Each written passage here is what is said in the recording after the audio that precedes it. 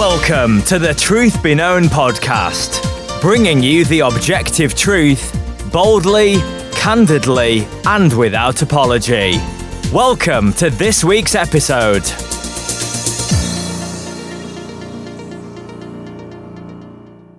Welcome back to another episode of the Truth Be Known podcast. I'm Nathaniel Jolly. And I'm Eki Tepsapornchai. Well, brother, it's good to be back with you this morning. We've got a really good topic. We were talking just before recording. I was saying that someone could cover this topic every week, and it would be good and necessary. Right. And that's hermeneutics. So for those people who just said in their mind, hermeneutics, why don't you tell us what hermeneutics is? It's a big fancy word, but it's not really as complicated as it sounds. Yeah, hermeneutics is just the principles of Bible interpretation. And I tell people all the time, especially people in our church, it sounds like a really technical term, but when you get into what those principles are of Bible interpretation, there's actually nothing mystical about it. When you step through each of the principles and consider the different genres in the Bible and how we determine context and all that, it starts to make sense. And you start to recognize that really these are just rules of general communication. Same thing that we apply day to day, but people tend to throw out common sense when they approach the scriptures, thinking that they can just interpret however they want and take whatever context and put it in there, or take something out of context and interpret it from there. But really, we interpret the scriptures just as we sensibly do interpret any other piece of writing in our day-to-day lives. Now, there are some rules that we go in with regards to scripture, and it's all dependent upon what we know is true about God. God is true. We know God does not lie, and we know God gives promises and he keeps all those promises. Those kinds of things. He's not going to contradict himself. So knowing those truths about God, we can apply them to scripture and use that as kind of boundaries. But aside from that, just interpreting the scriptures just requires the same common sense most people would put into interpreting an email that you got, or reading a news article, or any kind of written piece of communication. Yeah, it is interesting. It's like when people pick up the newspaper or that novel they're reading, or, a historical book, a science magazine. They know how to read all of those things, but when they pick up the Bible, some people just go stupid. It's like they've forgotten everything. So it's an important topic. And, it's interesting. There are different hermeneutic singular, right? So hermeneutic single is which set of rules you're using. Hermeneutics plural is just the general definition you described. So, for instance, there is a feminist hermeneutic. They're right, and so we both share the same hermeneutic because it's the biblical one and the right one. Why don't you just tell us a little bit about that, why we use the one we use, and then what we're going to do this morning. It's morning when we're recording anyway. I posted on Twitter, what are some of the passages of scripture that are most taken out of context or misquoted or misused? And so we're just going to go through those, and we're going to talk about the right understanding, how you get to that, and maybe that'd be helpful for people. But why don't we start with what hermeneutic we use and why we use that, as opposed to, let's say, the feminist hermeneutic? Yeah, we follow what is sometimes called the literal, grammatical, historical hermeneutic. And that's a lot of words there. We interpret scripture literally. And when I say literally, it doesn't mean that there's no symbolism, there's no poetry, there's no metaphors and things like that. Of course, those things are there. But we interpret literally the way the original audience would have understood it. And when we say grammatical, we are following the rules of grammar, especially when it comes to the Greek. And those who know the Greek can get much closer to what the Word of God truly said to understand the grammar and understand the relationship between words, phrases, sentences, paragraphs, and historical, understanding everything in its historical context. In fact, when it comes to hermeneutics, and I'm talking to lay people within the church, I always say the first three rules of hermeneutics is context, context, context. So you want to interpret everything in context, but in order to understand the context, you need to be reading things literally, paying attention to grammar, and also being mindful of just the different genres. Poetry is not going to be understood literally the same way as narrative. And there are times where, for instance, Jesus is speaking to Satan when he's being tempted. We're not going to take the words of Satan and interpret them to be the words of God. That's the words of Satan. So when Satan said to Jesus Christ, bow down and worship me, and all these things will be yours, I've seen that quoted and put on devotionals just by themselves, almost as a prosperity verse for Christians. Okay, that's what Satan said to Jesus. That was not what God said to us. So we also want to recognize the writers, who the writers were, their lives, their context. When Paul writes to Galatians, or when he writes to Ephesians or Corinthians or Philippians, those are places he's been, right? So you can actually look at the historical context of his time that he was there, especially when you look through the book of Acts and kind of piece together kind of the background historical context there. When he talks about being in prison, well, we have a historical context there, and when and how that happened. So the hermeneutic that we employ is really just trying to understand the word in its context, written as the original audience would have understood it, and understanding that while the word is addressed directly to an audience that didn't include us, God intended it for us. And so there are ways to understand that and draw out principles for application for today. Yeah, absolutely. And, one of the things I think I've noticed, and you probably have too, and anyone who is on social media has probably noticed this. You can generally tell, not always, but you can generally tell when someone says, no, this verse means this, and the result, what they type, came from a quick Google search, or what they feel like, right, because it's missing really important context. It's very interesting. I've seen, people correct solid theologians who have been in the ministry for decades, solid pastors who train and teach these things, who've been in the ministry for decades, with just really silly kind of things. And you think, well, do you realize that the man you're correcting, he knows the language. Right. He's been studying this for 20 years. Right. He knows all the context. Right. And clearly, based on what you've just said, what you think it means, you've probably never even read that book, right, in the Bible. Right. You've just gone to Google. And but I see a lot of that, and I feel like it's increasing with the increase of kind of so-called progressive Christianity. Has that been your experience? Yeah, I think we've seen a rise of, and we mentioned this recently, standpoint hermeneutics.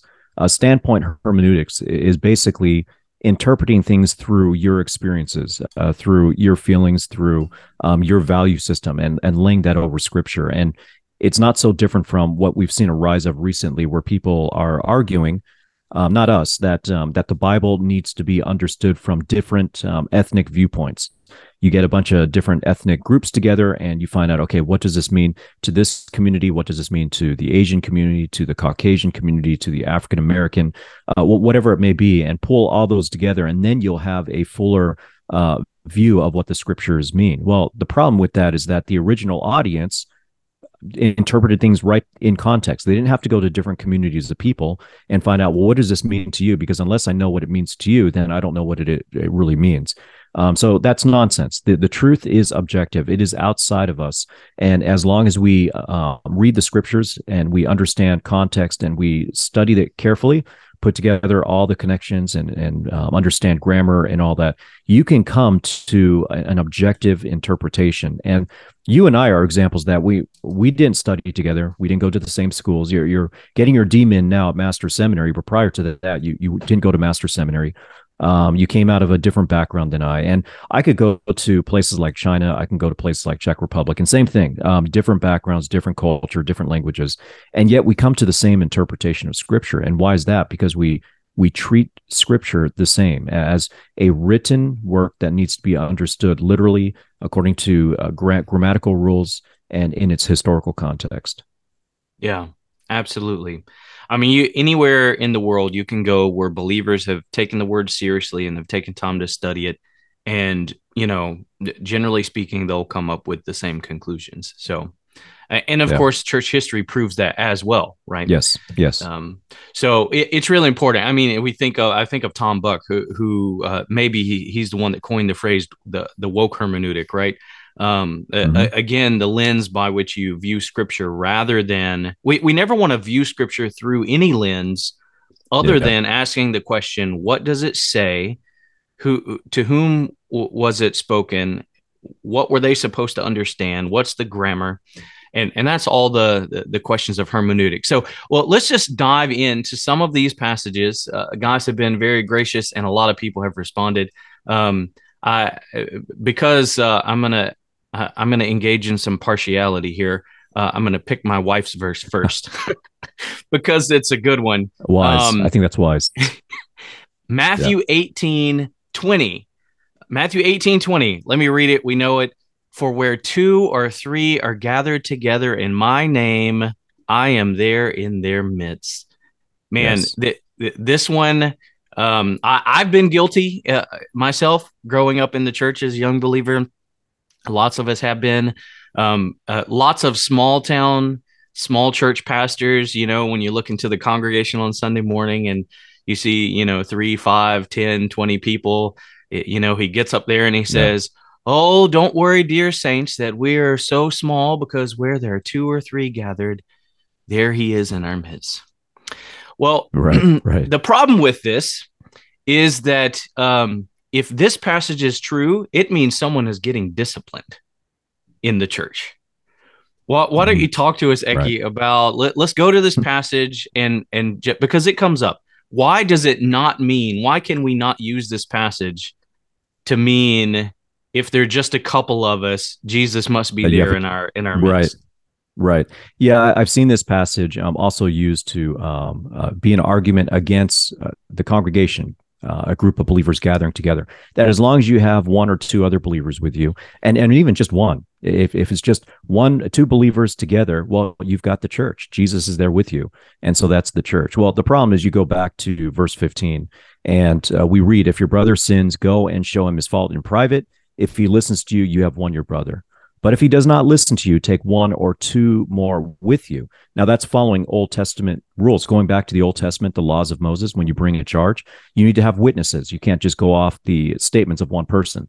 Okay, take 1 or 2 more with you, so that by the mouth of 2 or 3 witnesses, every fact may be confirmed. And verse 17, if he refuses to listen to them, and here we go, tell it to the church. So right there we see the very clear implication that there's a larger group of people that are gathered together. And this, by the way, is only the second time Jesus brings up the word church, right? So the first time is 2 chapters back in Matthew chapter 16, after Peter makes the confession that you are the Christ, the Son of the living God.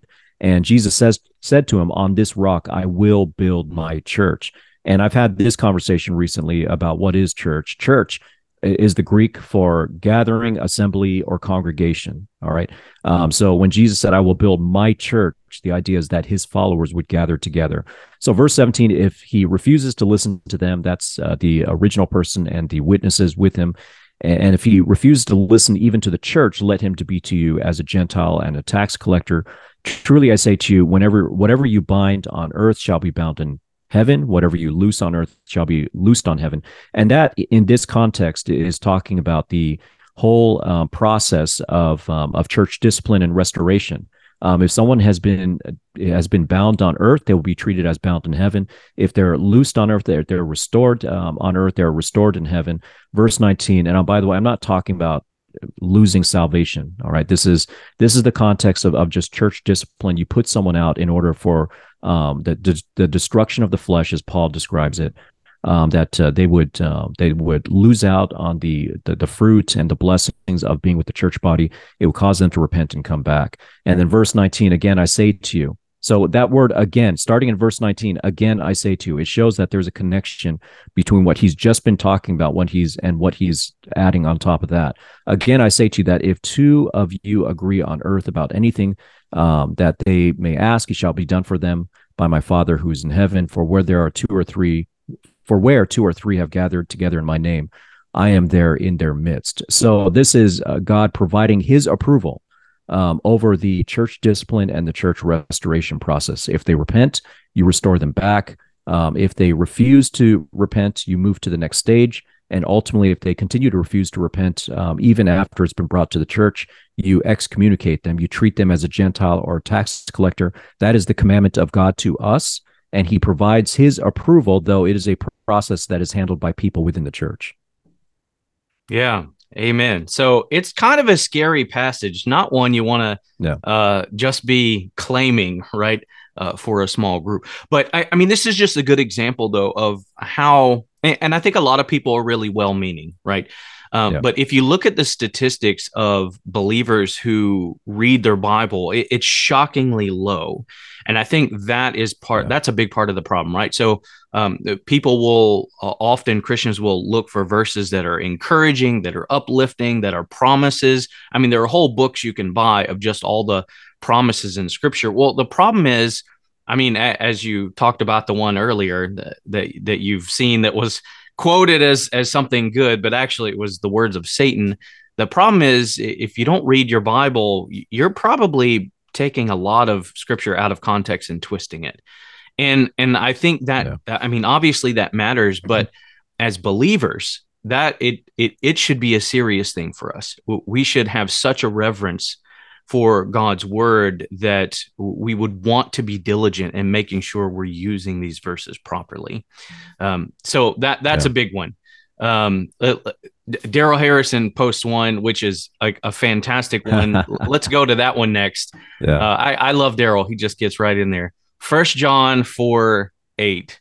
1 John 4:8. Let me get there. Let me pull it up here. It's about the love of God. And we know this one comes up all the time, right? Here it is, 1 John 4:8. The one who does not love God, the one who does not love does not know God, for God is love. Now, we've never heard that taken out of context, have we? That is the unbeliever's favorite verse, because unbelievers want to believe in including everyone, being inclusive. And those who are nominal Christians, really unbelievers described as Christians, oftentimes they love going to this verse. And I remember when I was in Atlanta, Georgia, I've told this story before. I was down there for the G3 conference. You were there with me, but a number of us went out to eat dinner, and there was a lady and a couple of people with her. And this lady in particular was challenging us, saying that we've got a false gospel. And I just asked her, well, what is the gospel? Tell me what you think it is. And she said, well, the gospel is that God is love. And that's what we need to be telling people, that God loves them. And my response to her was that, well, if that's the gospel message, no one is saved. And that's the reality. And I think we can even see that in this context. So taking a look, going back to verse 7, beloved, let us love one another. Okay, stop right there. Who is John addressing? John is addressing believers. You can go all the way back to the beginning of this letter and know that John is addressing believers. He is not addressing unbelievers. Let us love one another. And where does this come from? Well, you think about John wrote the Gospel of John in John chapter 13. I want to say somewhere around verse 35. He said, they shall know us by our love for one another. And he's not talking about necessarily the unbeliever or your neighbor, though that is important. We know that you are to love your neighbor as yourself, but there is a special love that disciples are to have for one another, especially within the church. That's what should unite us. So verse 7, beloved, let us love one another, for love is from God, and everyone who loves is born of God and knows God. The one who does not love does not know God, for God is love. Well, if you read this entire letter, John starts to lay out the case in multiple places, I believe, where he says, if you shut off your heart to a brother in need, then the love of God is not in you. So it's very much in context with our fellow brothers and sisters in Christ. Verse 9, by this the love of God was manifested in us, that God has sent his only begotten Son into the world so that we might live through him. And that's the death and crucifixion of our Lord Jesus Christ. And verse 10, in this is love, not that we loved God, but that he loved us and sent his Son to be the propitiation for our sins. And guess what? Right there in verse 10, if you want to make sense of verse 10, you have to understand what propitiation is. Jesus Christ became the object that appeased the wrath of God that was due to us for our sins. And you see that phrase there, for our sins.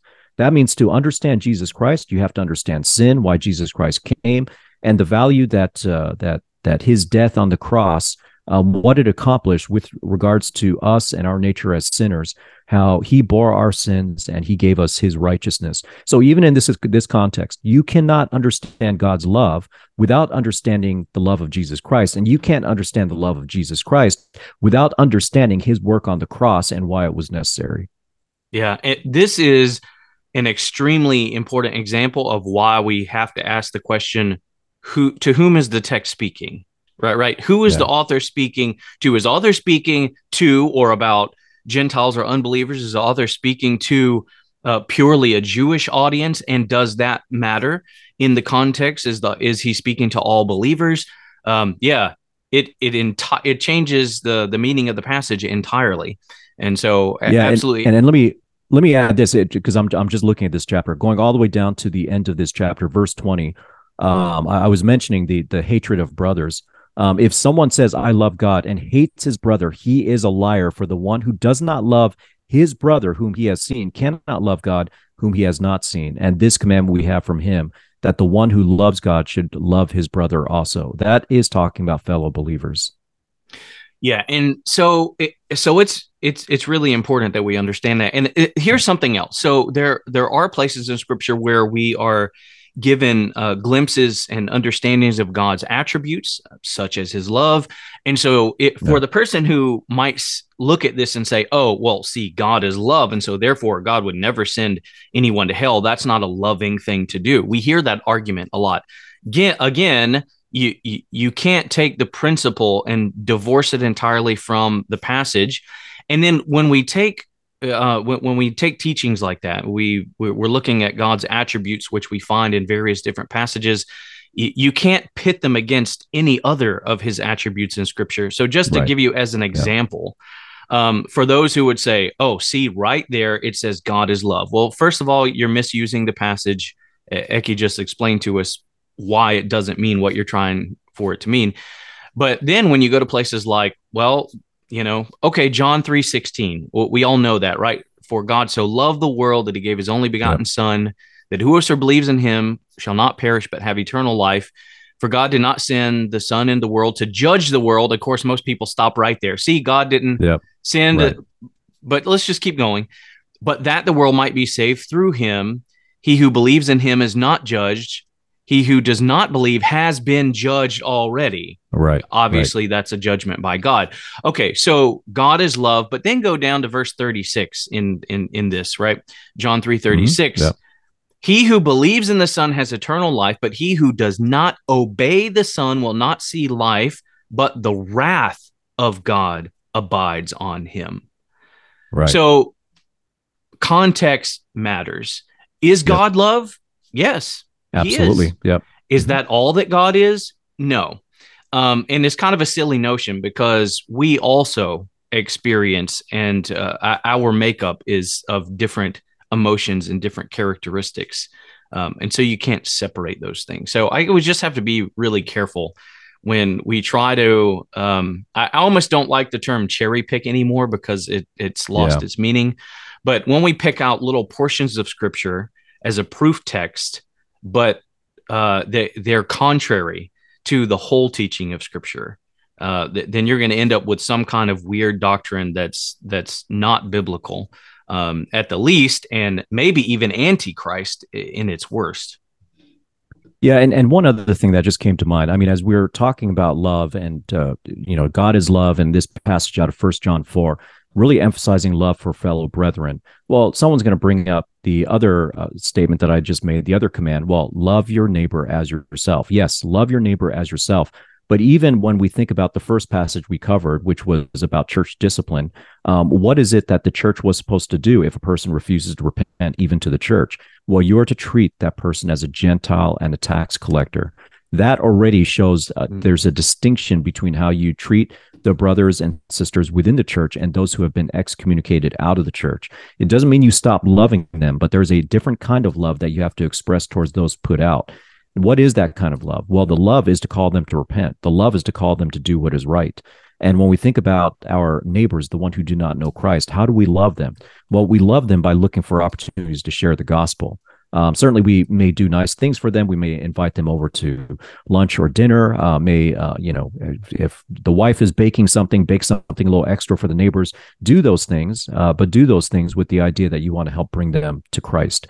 So understand that when we talk about God being love, the other passage that comes to mind, Ephesians 2, talks about how we were all dead in our trespasses and sins. We followed after the world, followed after Satan. We were by nature children of wrath and sons of disobedience. And then verse 4 says, but God, being rich in mercy because of the great love with which he loved us. So you really just cannot understand the love of God unless you understand first what it was we deserved and why it was he sent his son and what it was that his son accomplished on that cross. Amen. Before we go into the next one, Eki, I just thought about something that with the previous verse we were talking about where 2 or 3 or more gathered. It's actually really funny. Vodi Bakum talks about this in one of the sermons he did a long time ago, and he just talks about the faulty logic behind it. God did give us a brain, right? And it's good if we use those things. And so if you believe that there has to be 2 or 3, if you're taking that verse to use it that way, then what do you do when you're by yourself? Can you not pray because Jesus can't hear you because there's not at least 2? Are you saying that God is not with you? Right. Right. And Jody, it's early. I haven't had all my coffee yet. Vodi jokes and talks about how, if someone wants to get up in the morning and pray and it's just them, that how they have to put on their robe and, dredge through the weather and to go to their next door neighbor and knock on the door and say, hey, I just really want to pray, but I need 2 or 3. Can we get together so God will hear our prayer? Right. And so we got to think through the implications of what we're saying. A lot of times, if we follow the implications of what we're saying, we'll come to the conclusion of, oh, that can't be biblical. Right. And of course, the other thing is it forgets the omnipresence of God. There is no place and no time where Jesus is not present. He's present in all places at all times. And so that's just another, we've got to use our brains when we think about this kind of thing. Yep. Okay. Well, let's go to a next one. Huge one. Several people mentioned this one, Matthew 7:1. Matthew 7:1. Yep. Do not judge so that you will not be judged. It's not nice to judge, Eki. Yeah. So that's right. Yeah. Don't judge. Once you break down this passage. Yeah, this is an interesting one because, and I was trying to look up some other verses that we have, but this is. Let me say this first before we get into the passage. The subtitles in your Bible are not inspired, but they are helpful.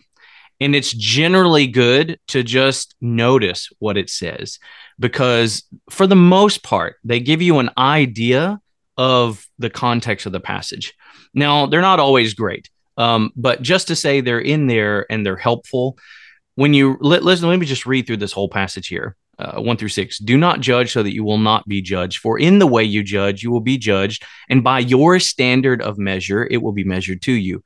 Why do you look at the speck in your brother's eye, but do not notice the log in your own eye? Or how can you say to your brother, let me take the speck out of your own eye, and behold, the log is in your own eye?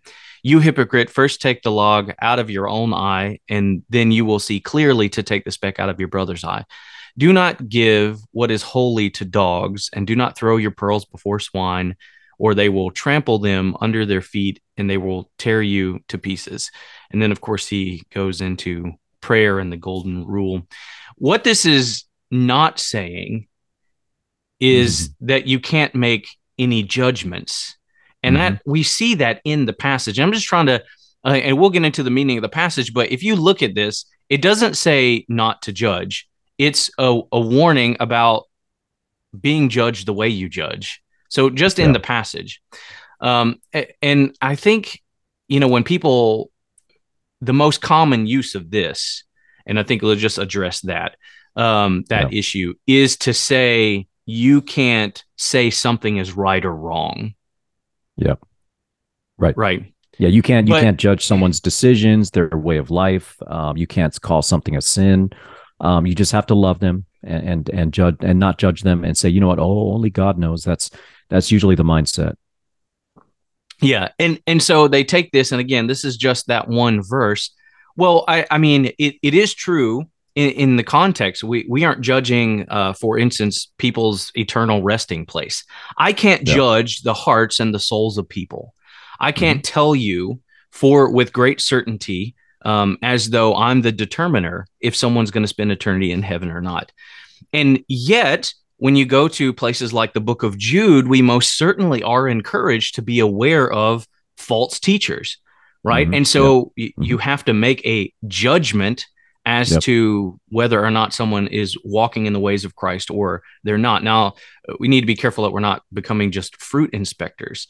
But there are plenty of passages, again, when we look at these things that talk about judging righteously.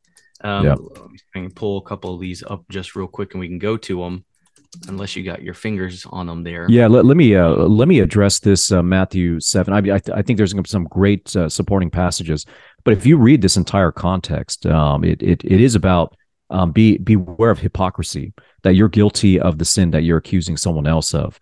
And that's why in verse 3, why do you look at the speck that is in your brother's eye, but do not notice the log that is in your own eye? So you're only looking at other people's sins. You're not even noticing your own. Or how can you say to your brother, let me take the speck out of your eye, and behold, the log is in your own eye? Verse 5, you hypocrite, first take the log out of your own eye, and then you will see clearly to take the speck out of your brother's eye. So for the way people want to apply do not judge, they wouldn't even want verse 5 there. They wouldn't want any kind of addressing of what's in the brother's eye. But no, verse 5 tells us address your own, and once you can see clearly, then you can address the speck that is in their eye. And you mentioned a great example about the fruit of false teachers. That's right here in the same chapter, Matthew chapter 7, going down to verse 15 says, beware of the false prophets who come to you in sheep's clothing, but inwardly are ravenous wolves. Verse 16, you will know them by their fruits. Guess what that requires? That requires judging. And Jesus is telling us this is how you will know those who are true versus those who are false. And then he says it again in verse 20. Yep. Yeah. Right. Yeah. He repeats it again two or three verses later. Mm-hmm. Yeah, absolutely. Right. Yeah.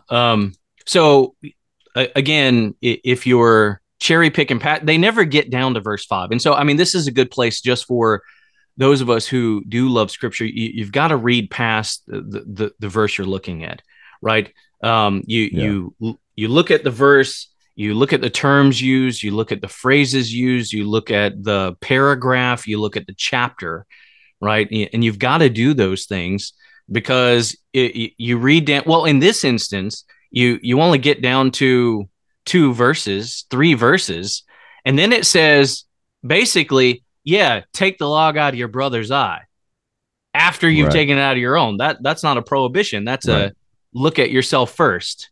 But you're right. I've never ever heard it get to verse 5 when someone's saying is judge not lest you be judged. Now, this would be interesting. Your thoughts on this? A lot of people that bring this up just simply aren't Christians. A lot of them don't even claim to be Christian. How do you respond to that? My view on social media, and I'm increasingly taking this view, is oftentimes it's just not worth responding to, because if you're not a believer, you don't. Yeah. You're not. Their first problem is not that they misunderstand this passage; it's that they are still an enemy of God, and they need the gospel. But secondly, I know they don't understand the Bible because they're not Christian. Right. What are your thoughts on that? How do you respond to someone who says, "Judge not, lest you be judged"? Yeah, and on social media, we have to. I mean, if we responded to everyone, that would be our job, just responding on social media. So I recognize a lot of these folks. Excuse me. I recognize a lot of these folks are not really interested in the truth, and so there's the whole throwing your pearls before swine. But sometimes take a moment, share the gospel, or sometimes just to address the direct point, I'll just use the word context. I'll say, if you read the larger context, that's not what it says, and I'll just leave it at that. They're not really interested in dialogue. It's kind of like, when Jesus was talking to the Pharisees and they would ask him questions, they weren't really interested in the answer. They were just trying to trap him. And no matter how Jesus would respond, they already had a plan for how they would trap him. And so that's what happens a lot on social media. You're not there face to face with the person, but every once in a while, if someone is asking a genuine question or they just want to understand, I might go into it and then ultimately share the gospel, let them know that, who Jesus Christ is, why he came, and what's being demanded of those who are sinners. The demand is this, that you repent and put your faith into the Lord Jesus Christ. Now, I have had a fellow Christian who I believe is sincere.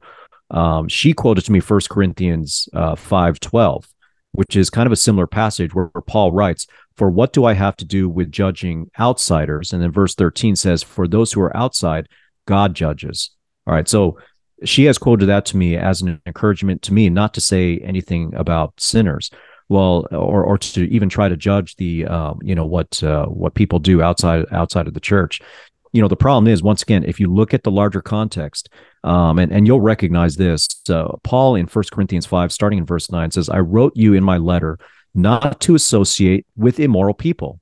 Okay, he said, "I did not mean all with the immoral people of this world, or with the covetous and swindlers, or with the idolaters. Then you would have to go out of the world." So in other words, he said, I told you not to associate with immoral people. I'm not talking about those in the world who are sinners, who are not a part of the church. Otherwise, you'd have to be a monk, basically. You'd have to be taken out of the world. Verse 11, "But actually, I wrote to you not to associate with any so-called brother if he is an immoral person, or covetous, or an idolater, or a reviler, or drunkard, or swindler, not even to eat with such a one." So guess what that requires? That requires discernment and judgment with regards to those who call themselves brothers but are living this way. And then verse 12, he says, "For what do I have to do with judging outsiders?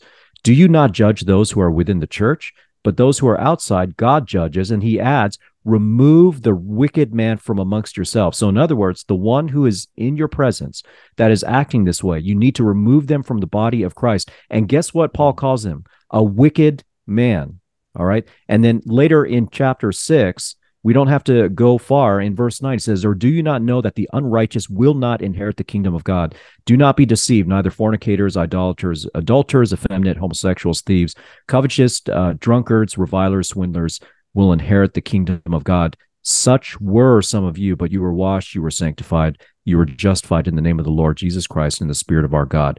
So if you were to take the spirit that people want you to take it in, when they say "do not judge," you couldn't evenly apply that across the context, because it wouldn't make sense.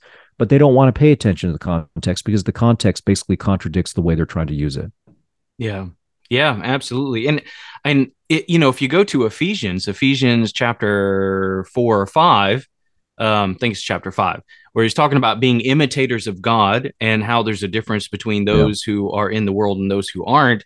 I mean, you get down to, in fact, let me just bring that up real quick. We'll get there. So it's chapter 5, and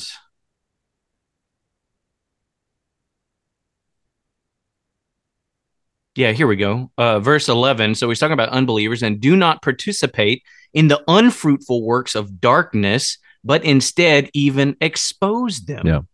Well, how do you do that if you aren't making judgments about what's light and what's dark? I mean, so these are all, mostly what we're talking about right now is just reasoning with the full knowledge of the scriptures, right? And if you're not reading your Bible, you're guaranteed to take things out of context. You're guaranteed to pit some verses against other verses if you just aren't reading your Bible. But in terms of just plain scripture, if you go to John 7, John 7:20-24. John 7:24, it says, "Do not," this is Jesus speaking, right? "Do not judge according to appearance, but judge with righteous judgment." Here is a command to judge. I mean, I never hear that one quoted, right? Next to judge, lest be judged. So this really goes back to your very first statement about hermeneutics: context, context, context. The grammar matters, the context matters, the context of, I mean, not just the immediate context, but the broader context, right? I mean, if you start in the middle of Ephesians, right, you could very easily misunderstand that Paul is speaking to believers often about the character and nature of unbelievers, right? So you've got to read large sections of the scripture to make sure you get the right context. Yeah. Well, let's see what other ones we got here. We got just a couple minutes and we'll wrap up. Is there any particular ones that you see all the time? Those were some of the major ones. Person, sometimes you get people out there claiming Christ and they've got food limitations. They say you shouldn't eat pork, you shouldn't do this, do that. They might quote the Old Testament restrictions against certain types of food. Well, that's when you're just taking when you're just not paying attention to the context of the Old Testament versus the New Testament, and the Old Covenant and the New Covenant, and even direct statements in the New Testament, both in Acts and the book of Mark, that all foods are now clean. And essentially, if you were to take those commands out of the book of Leviticus and make them for today, well, you're failing to understand that those were part of the law. Those were part of the Mosaic covenant that Jesus Christ fulfilled and went to the cross and died to pay the penalty for everyone's sins. He brought an end to the old covenant. He brought in the new covenant. And we know that with the new covenant, there is greater freedom from a lot of those restrictions. Now, we've had a series on the Ten Commandments, and we made the argument that much of what we see represented in the law represents God's righteousness, and therefore it carries forward. 9 of the 10 commandments are repeated in the New Testament. So a lot of what we see in terms of the moral aspects of the law are things that we continue to obey. So people will make the same argument with the feminist hermeneutic, or people who are trying to argue for the LGBTQ, that if they don't deny it outright, they might say that was just an Old Testament thing, and now in the New Testament we have new freedom. And they'll go to Galatians. Oh, this is the big one. Galatians chapter, is it 3:28? Yeah, Galatians chapter 3:28. This is another big one, and especially with feminists and LGBTQ. Verse 28, there is neither Jew nor Greek, there is neither slave nor free man, there is neither male nor female, for you are all one in Christ Jesus. And so this is often argued to just do away with every single distinction. There's no distinctions of male and female, there's no distinction of roles, whatever have you. The problem is that you get letters like Ephesians, and Paul is addressing husbands and wives, and they're very distinct roles, right? And you get throughout the letters, he still makes distinctions between Jews and Greeks. And so when you look at the larger context of Galatians chapter 3, verse 28, starting in verse 26, for it says, "For you are all sons of God through faith in Christ Jesus. For all of you who are baptized into Christ have clothed yourself with Christ. For there is neither Jew nor Greek, neither slave nor free. There is neither male nor female. You are all one in Christ Jesus. And if you belong to Christ, then you are Abraham's descendants, heirs according to the promise." And this is a statement of your new identity in Christ, that we are all joint heirs. Okay, we are all equal in value, but it does not mean we're equal in function. And it does not mean that suddenly the design of God for more male and female suddenly go away. The same Paul that wrote Romans 1 and talked about how God gave them over to their lusts and gave up what is natural to seek that which is unnatural. This is the same Paul in 1 Corinthians who said that neither fornicators, homosexuals, all those terms that he used will inherit the kingdom. And this is the same Paul that now writes this passage. So you got to understand, okay, what did he mean here versus what did he mean there? And I would argue that in context here, he is talking about our identity in Christ. Yes, we are one in Christ, but there are still roles and distinctions. 1 Corinthians 12 talks about the different gifts given to the body, and he gives that analogy of the hand and the foot, and the and goes on to show that with all the gifts given to the body, we still have distinct roles. So it's ridiculous to use this kind of verse to eliminate all such distinctions. Yeah, and it's especially interesting in that First Corinthians passage. He even says things like, "What if the whole body were an eye? Where would the hearing be?" Right. Right, and so there are distinct and recognizable parts, but context really answers it. And sometimes you don't even have to get to context; just reason. Yep. Are there still Jews in the world? Yes. So clearly, this passage didn't eliminate any Jews. It didn't Right. eliminate any Greeks. There's still Greeks in the world, although here we would understand that to mean unbelievers. Traditionally, Yeah, and let me jump on that. Jews male, female. that right, Jews that come to confess Christ identify themselves as Messianic Jews, and guess what? They're still Jews. In fact, the original believers, when you start from the day of Pentecost and you look at the first generation of believers in Jerusalem, guess what? They still worshiped in the synagogue. It wasn't until they were driven out, that the persecution started, and the Apostle Paul, previously known as Saul, was persecuting the church. But Paul still regards himself as a Jew. Yeah. Why wouldn't he? Because even though we now distinguish Jews and Christians, Jesus Christ is a Jew. Jesus is he's the fulfillment of Jewish prophecy. So if you're a Jew and you recognize that Jesus Christ is the Messiah, there's no reason to suddenly not consider yourself a Jew anymore. The word Christian wasn't coined until the first Gentile church in Antioch, in Acts chapter 12 or 13, I think it's coined. But that's still there. Romans chapter 9, 10, and 11 still very clearly talks about Jews and refers to Jews as his own brethren, even though he's referring to those who are not saved. One other came to mind. Oh, it just escaped me. We're coming close on Easter, Resurrection Sunday. And a lot of times the feminists will point out that the first preachers were actually women. Oh, yes. All right. So the women that went to the tomb and discovered that Jesus Christ is resurrected, he has risen, they were told to go and report what has happened, to the apostles. So they were the first preachers. Okay. First of all, reporting what has happened is not the same thing as preaching the truth. And when you go to the day of Pentecost, when the church started, it was Peter who was proclaiming the truth. And when you follow through in the book of Acts, it is men who are preaching the truth. Now, that doesn't mean women can't share the gospel. They should. All right. But let's understand that reporting that Jesus Christ is risen is not the same thing as being a preacher. Yeah. I mean, it is the same as sending your child to go,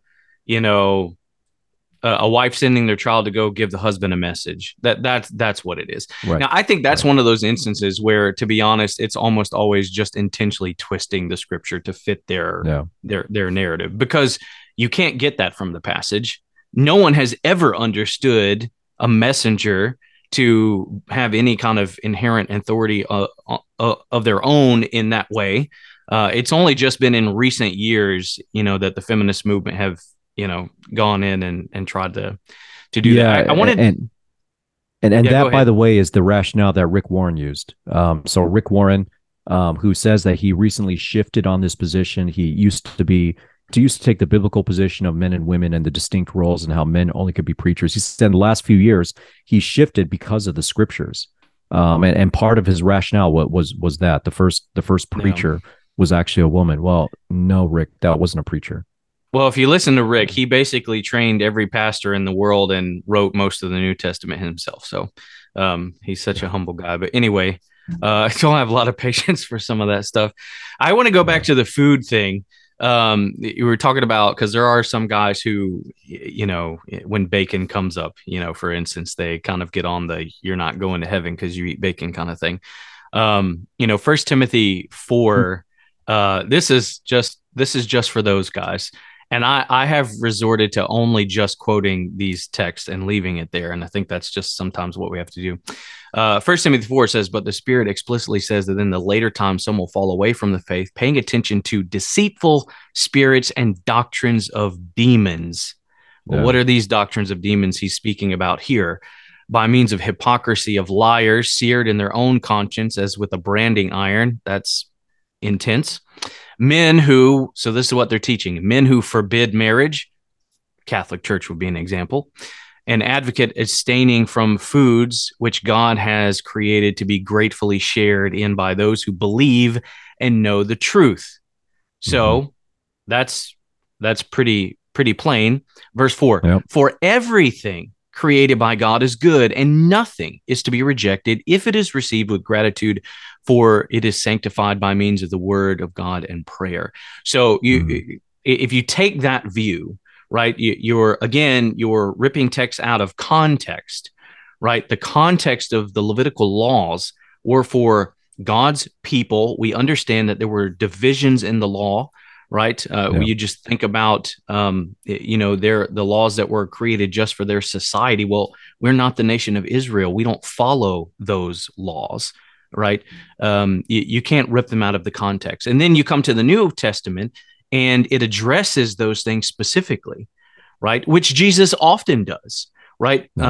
Where there were restrictions in the Old Testament that have been removed or lifted, or greater revelation has been given, it's addressed specifically in the New Testament. And this is one of those examples. So not only is it bad hermeneutics, but it is actually evil and doctrine of demons to press those things upon people. And so, again, we're talking about all these verses. And again, I think the problem essentially lies that people just within the fact that people just don't know their Bible. They aren't reading their Bible. You can't just read a couple paragraphs a day and believe that you will come out having a good understanding of Scripture. You need to be inundating yourself with the Bible. If you're a believer and you haven't read the entire Bible, you need to make a plan to do that. There's tons of good plans, but you need to have the whole picture from Genesis 1:1 to Revelation 22:21, I think, or 21:22, something like that. You need to have the whole picture, and then you can start to synthesize the material. And I think that's another problem too, right? You've got to be able to take what you read in the book of John and what you read in First John and what you read in Ephesians, and make sure you understand them together. I want to do one other verse before we end this episode. And let's see, someone posted this just a few minutes ago. Let me get to it here. And this is for our dear Presbyterian brothers. We love our Presbyterian brothers, but I'm going to pick a fight. Even if they don't love us the same way we love them. Yeah, that's right. They say Reformed Baptists aren't reformed enough. We say they stopped too short of full Reformation. So verse 38 does often come up in the world of baptism. It says, verse 39 says, for the promise is for you and your children, and for all who are far off, as many as the Lord will call to himself. Amen. Praise God. Hallelujah. It's a fantastic verse. The problem is you didn't read the verse before it. So what does the verse before it say? Actually, let me start from 37. It says, now when they heard this, they were pierced to the heart. Okay, who were they? Right. So this is when you're reading a verse. Now you got to ask questions. Yeah. Well, right. The book of Acts, they are the unbelievers being preached to. Right. So that's the context here. When they heard this, they were pierced to the heart and said to Peter and the rest of the apostles, brethren, what shall we do? Peter said to them, repent, and each of you be baptized in the name of Jesus Christ for the forgiveness of your sins, and you will receive the gift of the Holy Spirit. Quote, for the promise is for you and for your children and for all who are far off, as many as the Lord our God will call to himself. Well, there you go. The context is adults, obviously, who could respond after the gospel was presented. And their response was such that, okay, now we've heard this gospel. What do we do? I mean, there's cognition involved here, right? There was understanding. There was a quickening by the Holy Spirit. They're asking Peter, what do we do? And he says, repent, each of you, and be baptized. So I'm sorry, dear Presbyterian brothers, you can't use this verse to sprinkle babies with. Yeah, agreed. And even verse 39 at the end, it says, as many as the Lord our God will call to himself. And that has to be tied to their response to the gospel. And just to add to that, when they heard this, they were pierced to the heart in verse 37. What did they hear? Well, they heard Peter basically present to them that they sent the Christ to die. That the one that they had yelled, crucify him, that was Lord. That's the one who is Lord, who's sitting at the right hand of God the Father. So they came to a recognition, and these would have been Jews in Jerusalem. They came to a recognition that they had rejected the Christ. What shall we do? Repent, and each of you be baptized. So the baptism is for those who repent, and for all those who God calls to himself, which is basically those who will repent. So Presbyterians, you're welcome to get your child wet. Just call it a bath instead of a baptism. Yeah.